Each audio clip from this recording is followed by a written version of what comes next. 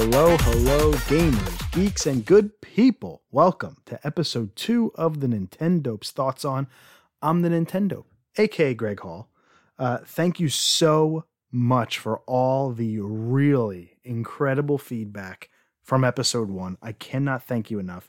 Gotten text messages and DMs and Facebook posts and tweets about it. So I read them all. I cannot tell you how much I appreciate it. And quite frankly, the amount of people that just saw a new show on the feed and was like, yeah, I'll give it a shot, was pretty insane to me. Thank you so much for all the people that listened. I expected half the listenership than what we got. So really, really cool. Again, if you're new to the pod and it's only episode 2 of this new venture for me, a solo venture here in the We Podcast We Know Things feed, this is the Nintendope's Thoughts On, where I, the Nintendope, Greg Hall, go through a ton of different gaming topics. I dedicate each show to a new thing. Last week was my predictions / crystal ball for Nintendo in 2021. I went through the hardware, the software, the rumors, the confirmed stuff, and what the big N could do for 2021. I wanted to make my first episode of the Nintendope about Nintendo. This week, I'm going a little bit more broad. I'm going to have a discussion around the game of the year, and I cannot wait to have it. But before I do, I just want to say, my wife is upstairs right now. She's baking Christmas cookies. I apologize in advance. A, that you can't eat them because they're fucking delicious. B, if you hear, KitchenAid mixer or some Christmas tunes or something lightly in the background, I do apologize for that. But who the hell am I to tell my amazing wife she can't bake some awesome cookies for my fat ass? Now, with that, let's not waste any more time. This conversation again is going to be around game of the year, but I'm not going to give my game of the year for 2020 in this episode. No. I'm going to do something a little bit different. I'm going to go back in time through the previous 4 years. Well, 3 really. 2020 kind of included. We'll end with that one with my game of the year picks. And if I would do anything different now in hindsight, now that I've made those picks, I have my top 3 for 2017, 18, 19.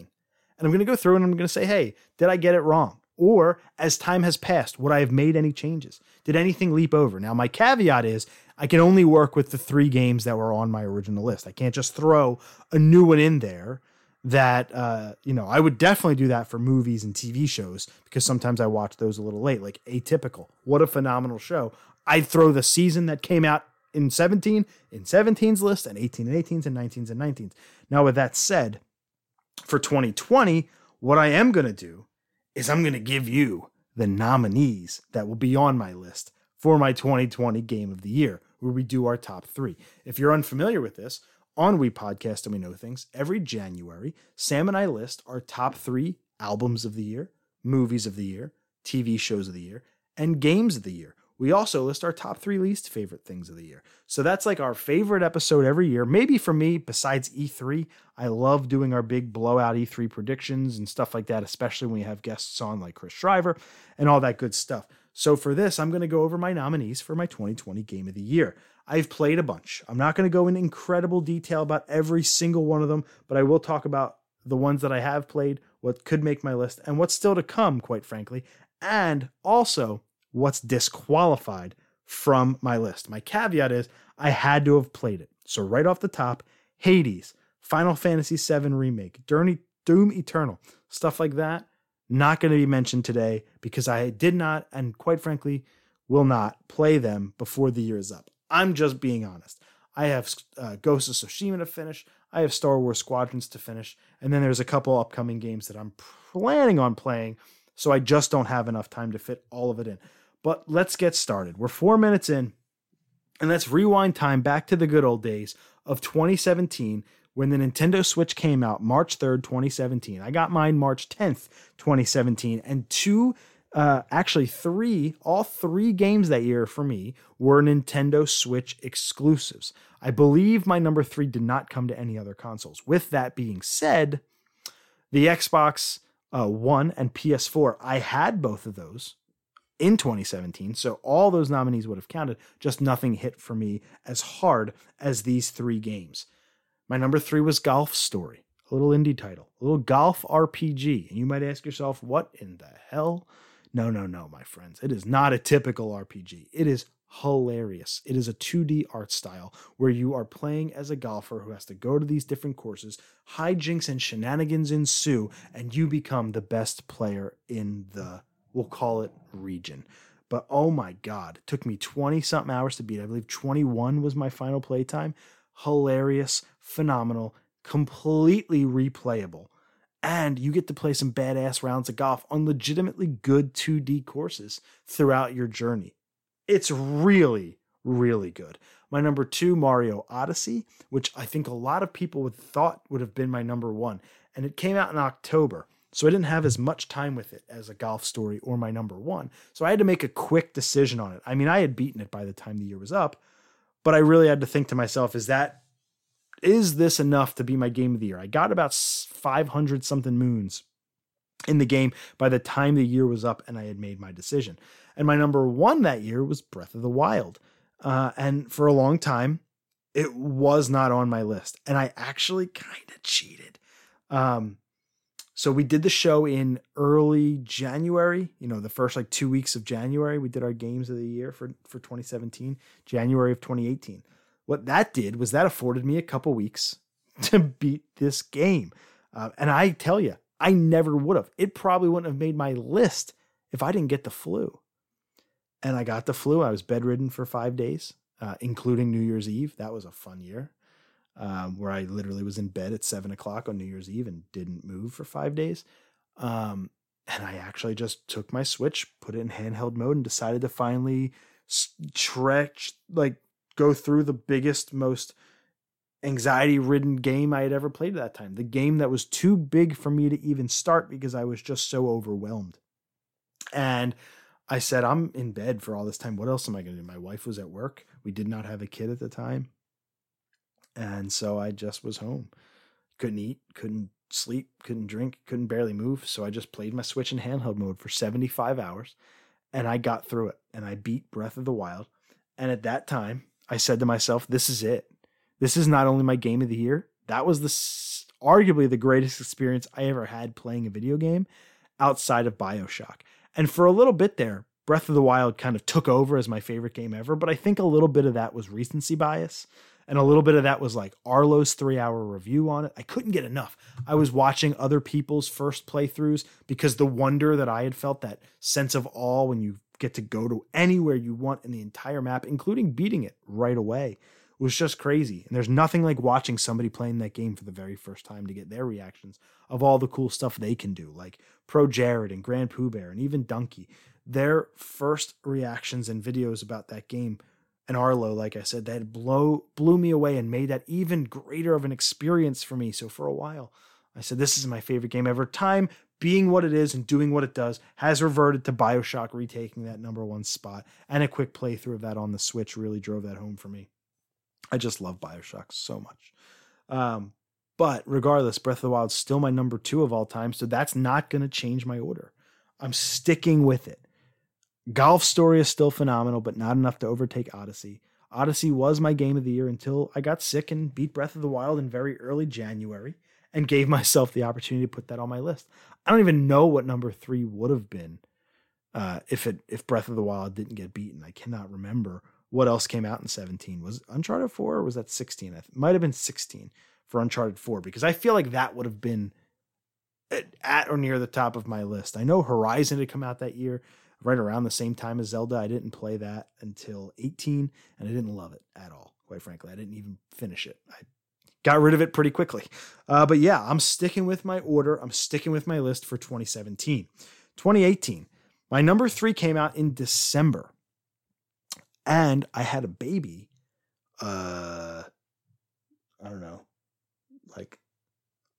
3 days later, something like that. Less than a week, I think, after this game came out, I had a baby. So I had time to play it because I didn't have a kid when it first came out. But then I played it in the hospital a lot because we were in the hospital for 5 days.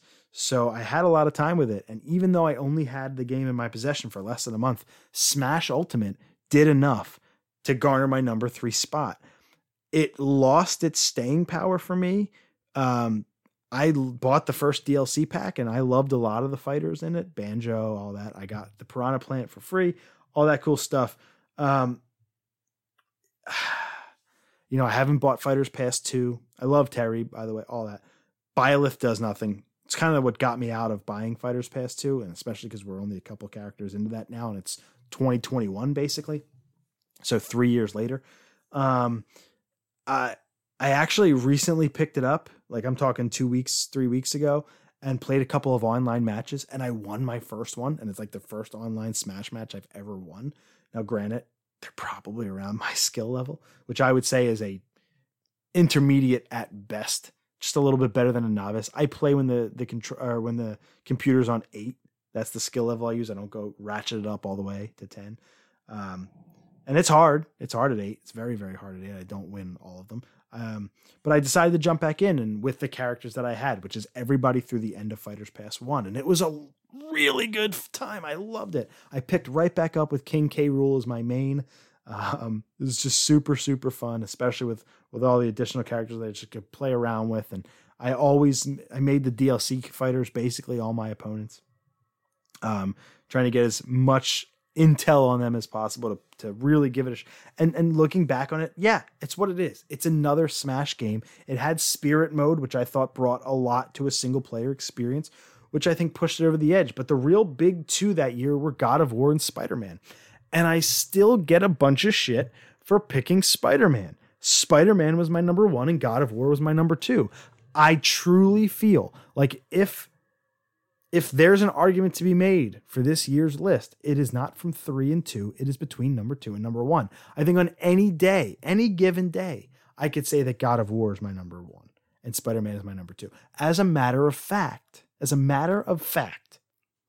I have more of an itch to go back and play God of War again than I do the original Spider-Man. Now, maybe part of that is because of Miles Morales and anticipating that is coming and getting to, I beat it last week. So eventually playing and beating it, I knew that there was something in store for me. So maybe that's why I had a little bit more of an itch to go back and play God of War 2. And this was before even the announcement of Ragnarok. We know that's coming.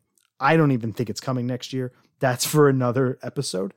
But is that the type of game that could overtake Spider-Man? And here is why I went with Spider-Man and why I'm sticking with Spider-Man. I never once fast traveled. I've made that very clear on the podcast, on the Wii Podcast show. I have so much fun just swinging around the city. And it is the one game where outside of the YouTube stuff, even though I did every single side mission in that entire game. I bought all the DLC, all of it, did it, loved it, went through it, loved the story, loved Doc Ock. First of all, my favorite Spider-Man villain ever. So that has something to do with it. The suits were amazing. I have to play as the Spider-Man comic book suit, which is still my favorite suit of both, I should say, the big Spider-Man games on these gen of consoles.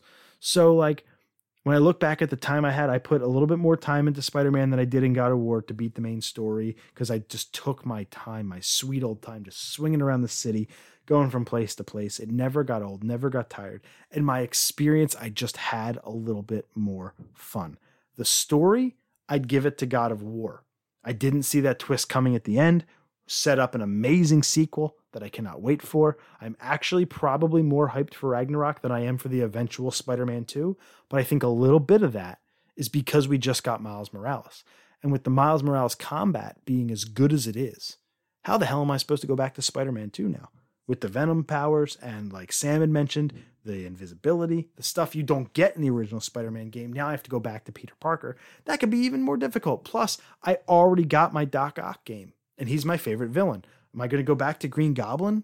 Like, we got multiple movies of that. I just don't know if I need to really go back to that. So, and God of War doesn't have a movie tie-in, doesn't have a TV show tie-in. It's not something else. Like, there's not a God of War universe or world like there are Spider-Man films upon Spider-Man films upon Spider-Man films. It's just a bigger overall franchise. So for me, it got the nod. God of War, looking more forward to the sequel. Cannot wait. Ragnarok. If Ragnarok came out the same year as Spider-Man 2, I'd probably give it to Ragnarok this time around. But looking back on it, I stick with my choice. As crazy as it sounds, I'm sticking with it. 2019. This was the year that I had a number 1, and the other ones just didn't matter to me as much. My number 3 was Luigi's Mansion 3. My number 2 was Jedi Fallen Order, Star Wars Jedi Fallen Order. And number 1 was Pokemon Sword and Shield. Number 1, I don't even have to get into it. It's going to stay. Sword and Shield has cemented itself as one of my favorite 3 Pokemon games of all time. I just love it so much. And the metagame still has me playing it to this day. And the DLC and all the additions to that game. I still play it. Matter of fact, I just played it yesterday, trying to get a shiny Skwovet. It didn't work out. But Jedi Fallen Order, I haven't played since that episode. I haven't touched it since January of 2020. And I have no urge to do it. I have no urge to go back and beat it. None whatsoever. So I feel like not only would that game slip to number 3 behind Luigi's Mansion, I feel like it would leave my list entirely. Now, part of my caveat is I can't add new games to the list.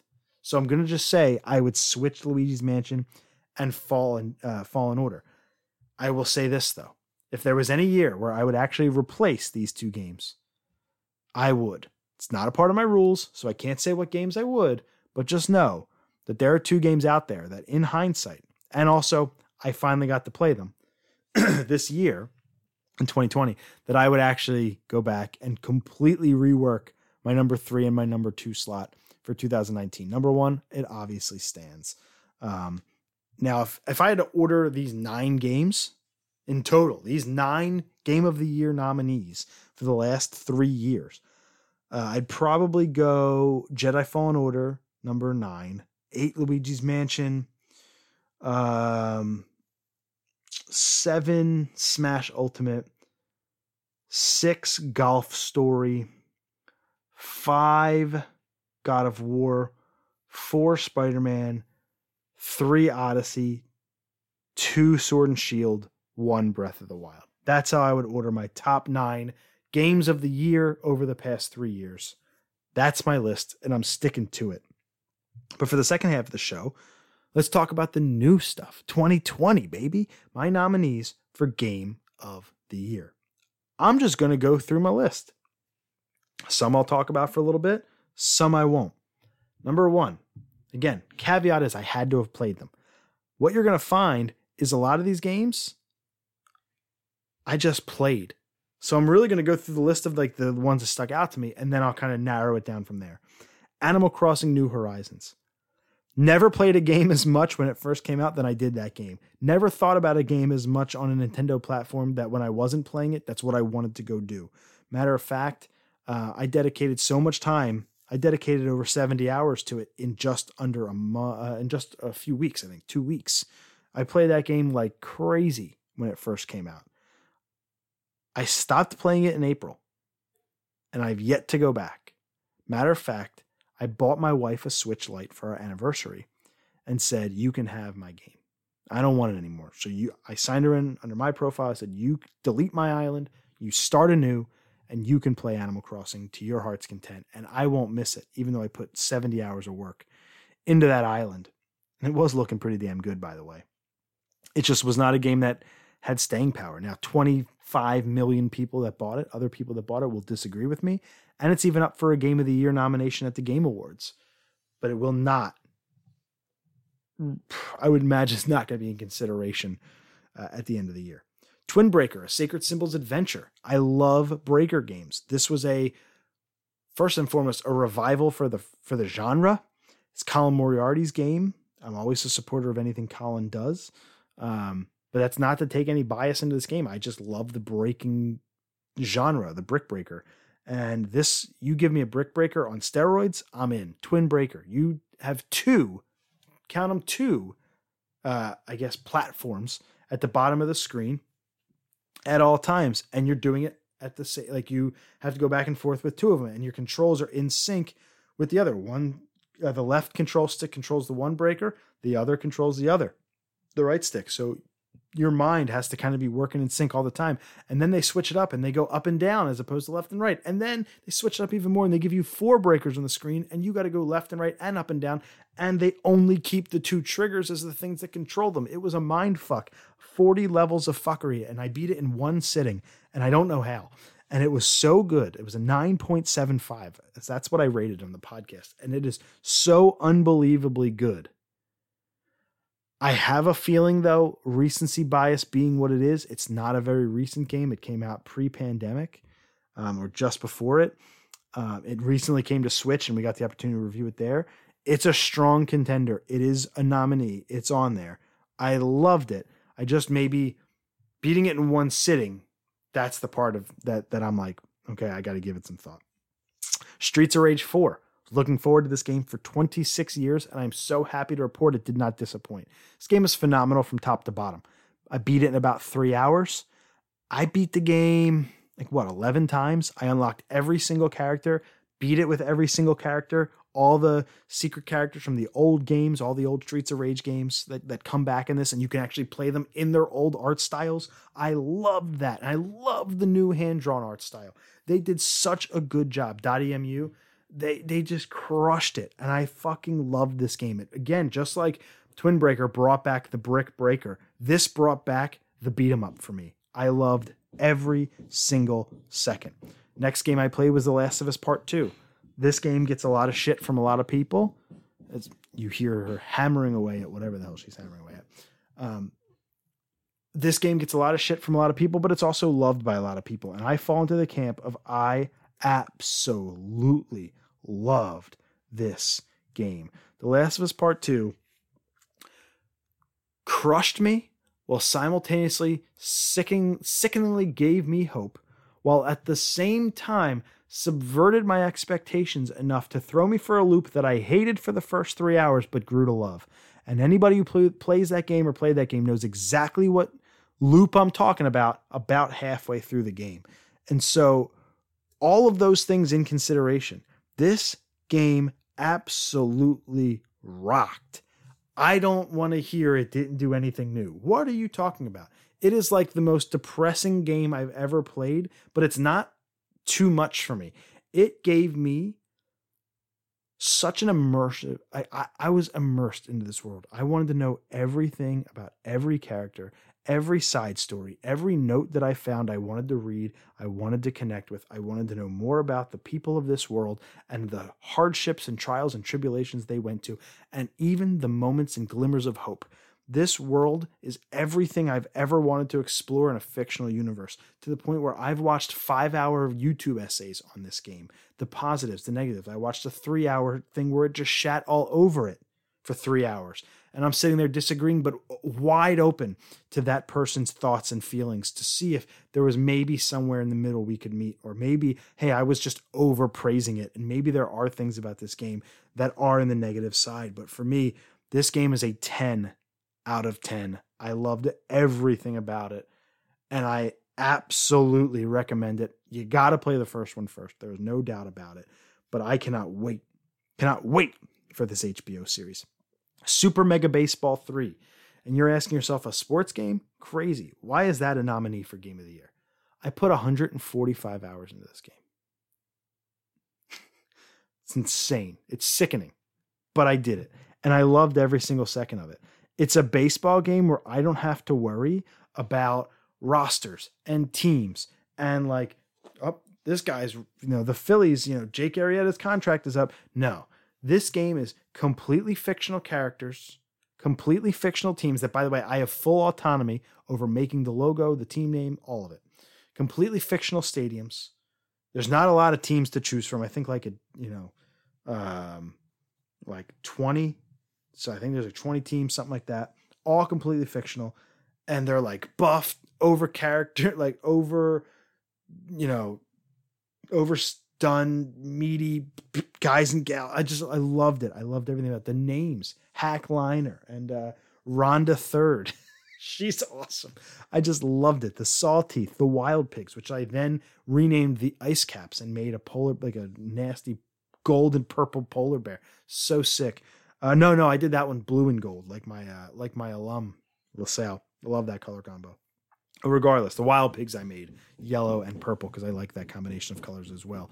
It was so much fun, and the mechanics were great. It was a very tight baseball game, 32 game season. I played the season 5 times. The problem with that game was, even though there are 100 difficulty levels, and I had it on 80 at one point, super difficult, I lost 3 games at most in a single season. and I never lost a playoff game. So it just kind of got repetitive. I love the roster turnover. People can just leave at any time. You don't sign them to multi-year contracts. You just sign them onto your team. They have to fit under the salary cap, which I also like that there's a salary cap in baseball. But they can just leave. I can invest $22 million into a pitcher, and he's gone the next season. And I'm like, oh, okay, Thrash Allmeyer, you're just not there anymore. So you constantly have to rebuild your roster in a salary cap constraint, which isn't always like that in baseball. There is no salary cap in baseball. So there was that. And on top of that, I get so attached to a player and then they're just gone.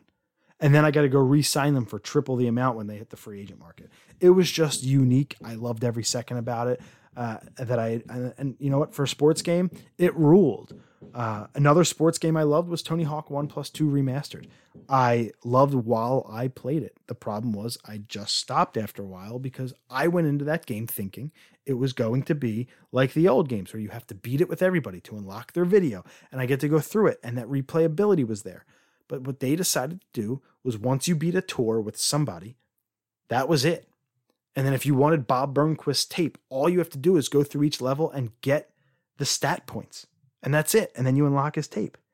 And it was like, what's my incentive to do that? You only have vert, street, and all around. And the stat tapes or stat points are in the same locations for each of those three types of skaters. So I could just go through as every street guy, and every time those stat points were in the same place. It just became a grind at that point unnecessarily.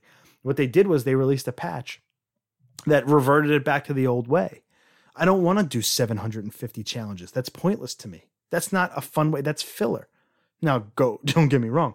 Beating it with everybody is filler too, but at least I get that experience of beating the game with 20 something different characters that all have different specials, that different looks, that do have different, play styles. Now, the thing with stat points is everybody can just become, the best at all the different stats pretty quickly into that game. And so they all eventually start to skate similarly. But the point is that wasn't there out of the box, and that destroyed that game's replayability for me. I wanted to beat it 20 times mindlessly with everybody, and I didn't get that opportunity until 2 months after it came out, a free update, while I was way past it by then. So that was a tough one for me. Bloodstained Curse of the Moon 2, one of the best indie games I played this year, a Castlevania 3 clone, a very, very worthy successor to the original. I loved it. If you like Castlevania games, I cannot recommend it enough. It's phenomenal. Crash Bandicoot 4, It's About Time. I enjoyed the shit out of that too. It got very hard at the end. Those last two worlds were ridiculously difficult, especially the city and Neo Cortex's castle, of course. But the boss battles to me were kind of easy. All of them. And that kind of took it away from me a little bit. I didn't care about the story as much as others. I liked 3 of the 4 masks. I didn't love the 4th. And I have zero interest in ever replaying it again to 100% it, to go back and get every box, to go back and get every gem, to get all the collectibles. I beat it. I'm done. I'm good. And I don't really see myself going back. Paper Mario, The Origami King. The first Paper Mario game I ever beat. And that's a big deal for me. And that was a big investment of time. I put 31 hours into that title and beating it for the first time ever. And some people hated it because it wasn't like the old RPGs. I didn't know the old ones, so there was no nostalgia factor for me. There was nothing to compare it to. I just knew that Color Splash and Sticker Star weren't the highest received games, or the best, the most well received. And I knew that a lot of people were split on this one. I thought the world was gorgeous. I thought the mechanic was gorgeous of the origami and the confetti. I thought the characters were fun. I thought the game was hilarious. I loved the boss battles. I loved the turnstile kind of RPG battle system it had, the literal turn-based RPG, the puzzle aspect to that, the calling on the toads for help. Again, those boss battles were very difficult and a lot of fun, and a lot of different people play them a lot of different ways. This isn't a game where this is how you beat the boss and you can do it every time. You kind of get a different, everybody's going to play it a little differently, and you have a lot of different options on how to beat the boss. That was great. Total package of fun, something I didn't expect to love. I'm glad I bought it on launch day, and I'm glad I stayed until the end because it had a really good, fun, lighthearted story with a little bit of a dark turn in there. I just thought it was really, really fun. Skater XL, a game that I still play to this day, even though there is no missions. There are very few challenges. There's not a career mode or anything like that. It's a skateboarding simulator where when you want to go out and skate and it's rainy or it's too cold, this is the game you play.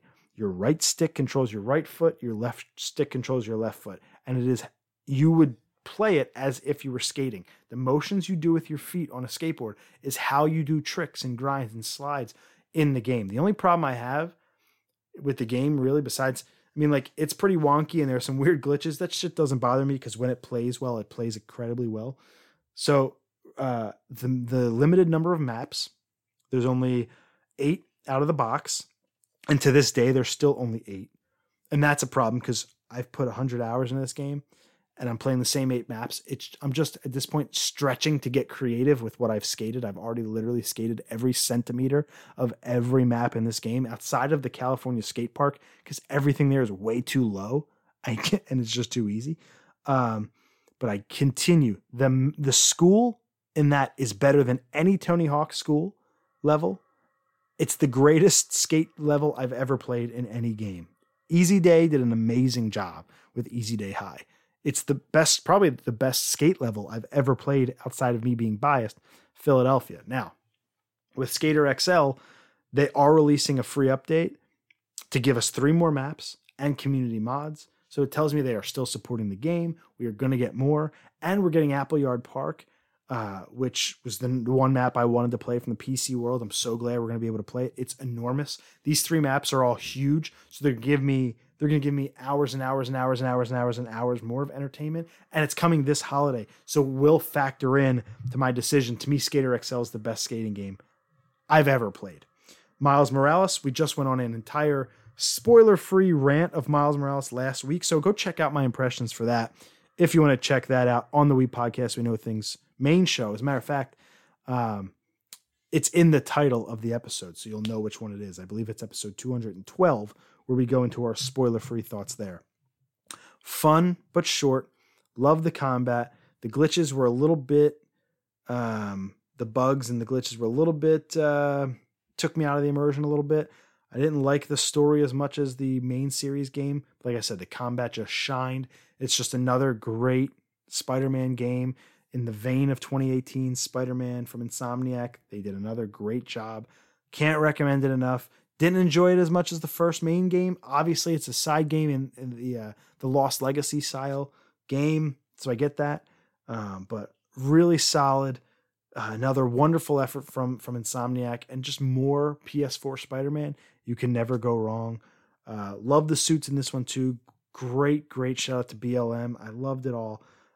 So Miles Morales, definite contender there. I'm currently playing through these 2 titles, Ghost of Tsushima and Star Wars Squadrons. Matter of fact, Star Wars Squadrons was just my pick of the week on episode 213. And Ghost of Tsushima, Sam and I did a spoiler-free rant on our early impressions with that game. So both of these games, way too early for me to tell if they're going to end up as actual nominees, as contenders for that top 3 spot, but both trending in the right direction. I love the combat, love the story, and love the look of Ghost of Tsushima, and I love the way Squadrons plays. A flight sim combat space shooter where I'm in the cockpit with the greatest graphics. Oh God, just what a wonderful experience Squadrons has been. Cyberpunk still to come. Immortals Phoenix Rising also still to come. Something I think could be a dark horse contender here because it's a very, very Ubisoft Breath of the Wild style game in Greek mythology. Holy shit, sign me up. The problem is I'm probably not getting to that this year. And I'm probably not getting to it by early January where it will have a chance to be on my top 3. I don't foresee a world where I get this game at launch. I foresee me waiting to get this one until it's on sale for $20 down the line before I pick it up. But I have a very strong feeling that it's going to be in the hunt. So while I'm not going to disqualify it, I'm going to put a caveat on it and say, I have a really strong feeling it would be a strong contender for my top 3, but because I just don't foresee myself playing it in time, it's probably not going to make the list. And these last 3 things here are disqualified. Number 1, Pokemon's DLC, the Isle of Armor and Crown Tundra. They are not standalone games. They are DLC expansions for a game that came out last year. Therefore, as much as I love them and think it's the single greatest piece of Nintendo DLC I've ever played, I, in good conscience, cannot count them. Although they surely would make my list, at least at number 3, if I did. Number 2, I'm discounting Super Mario Bros. 35. I play the shit out of it. I love it way more than I should.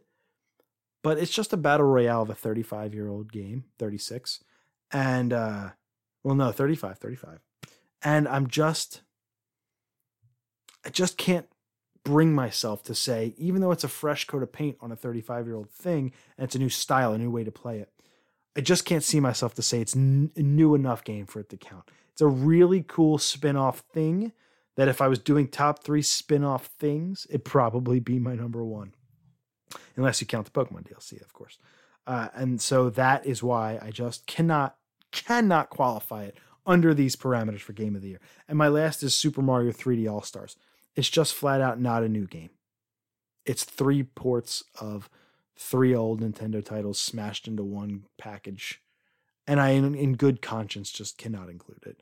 Mario 64, Super Mario Sunshine, Super Mario Galaxy, all playable on the same cartridge. As great as that sounds, that's not a brand new game, nor is that the game of the year for me for 2020. It just can't be. So that's my thoughts. That's the Nintendo's thoughts on Game of the Year. It's one of my favorite episodes to do. I love talking about games of the year. I love playing games. I love keeping track of the games I play throughout the year and constantly shifting them and sending out tweets in June with updates. And I just love doing that. By the way, at the Nintendo on Twitter. Check me out. Give me a follow. Let's talk games. But, as much as I love movies and TV, gaming just consumes me. And I cannot wait to share my top 3 games of the year for 2020. That'll be sometime in January, early January, on We Podcast So I Know Things with my good buddy Sam. And I also can't wait to hear his list, which, by the way, I think will be number 3, Ghost of Tsushima, or Miles Morales. I don't think he's going to do Devil May Cry 5 Special Edition because I don't think that should count. That was 2019. That was his Game of the Year last year. I think number 2 will be The Last of Us. Oh, no. Final Fantasy VII Remake. And then that might be his number 1. And The Last of Us Part 2 will be up there. So he's really going to be down to these 4. I think it'll be Ghost of Tsushima, Miles Morales, The Last of Us Part 2, and Final Fantasy VII Remake. I think that's where it'll be some combination of those 3. If I had to guess, I would say Tsushima, Morales, Final Fantasy. That's my guess. And he won't hear this in time for that episode, so I think I'm safe on that. But everybody, thank you so much for hanging out for the Nintendo's thoughts on Game of the Year 2020. And in the past, I don't know, but let's get to that awesome theme music. See you next time in 2 weeks. Bye-bye, everybody. Here we go.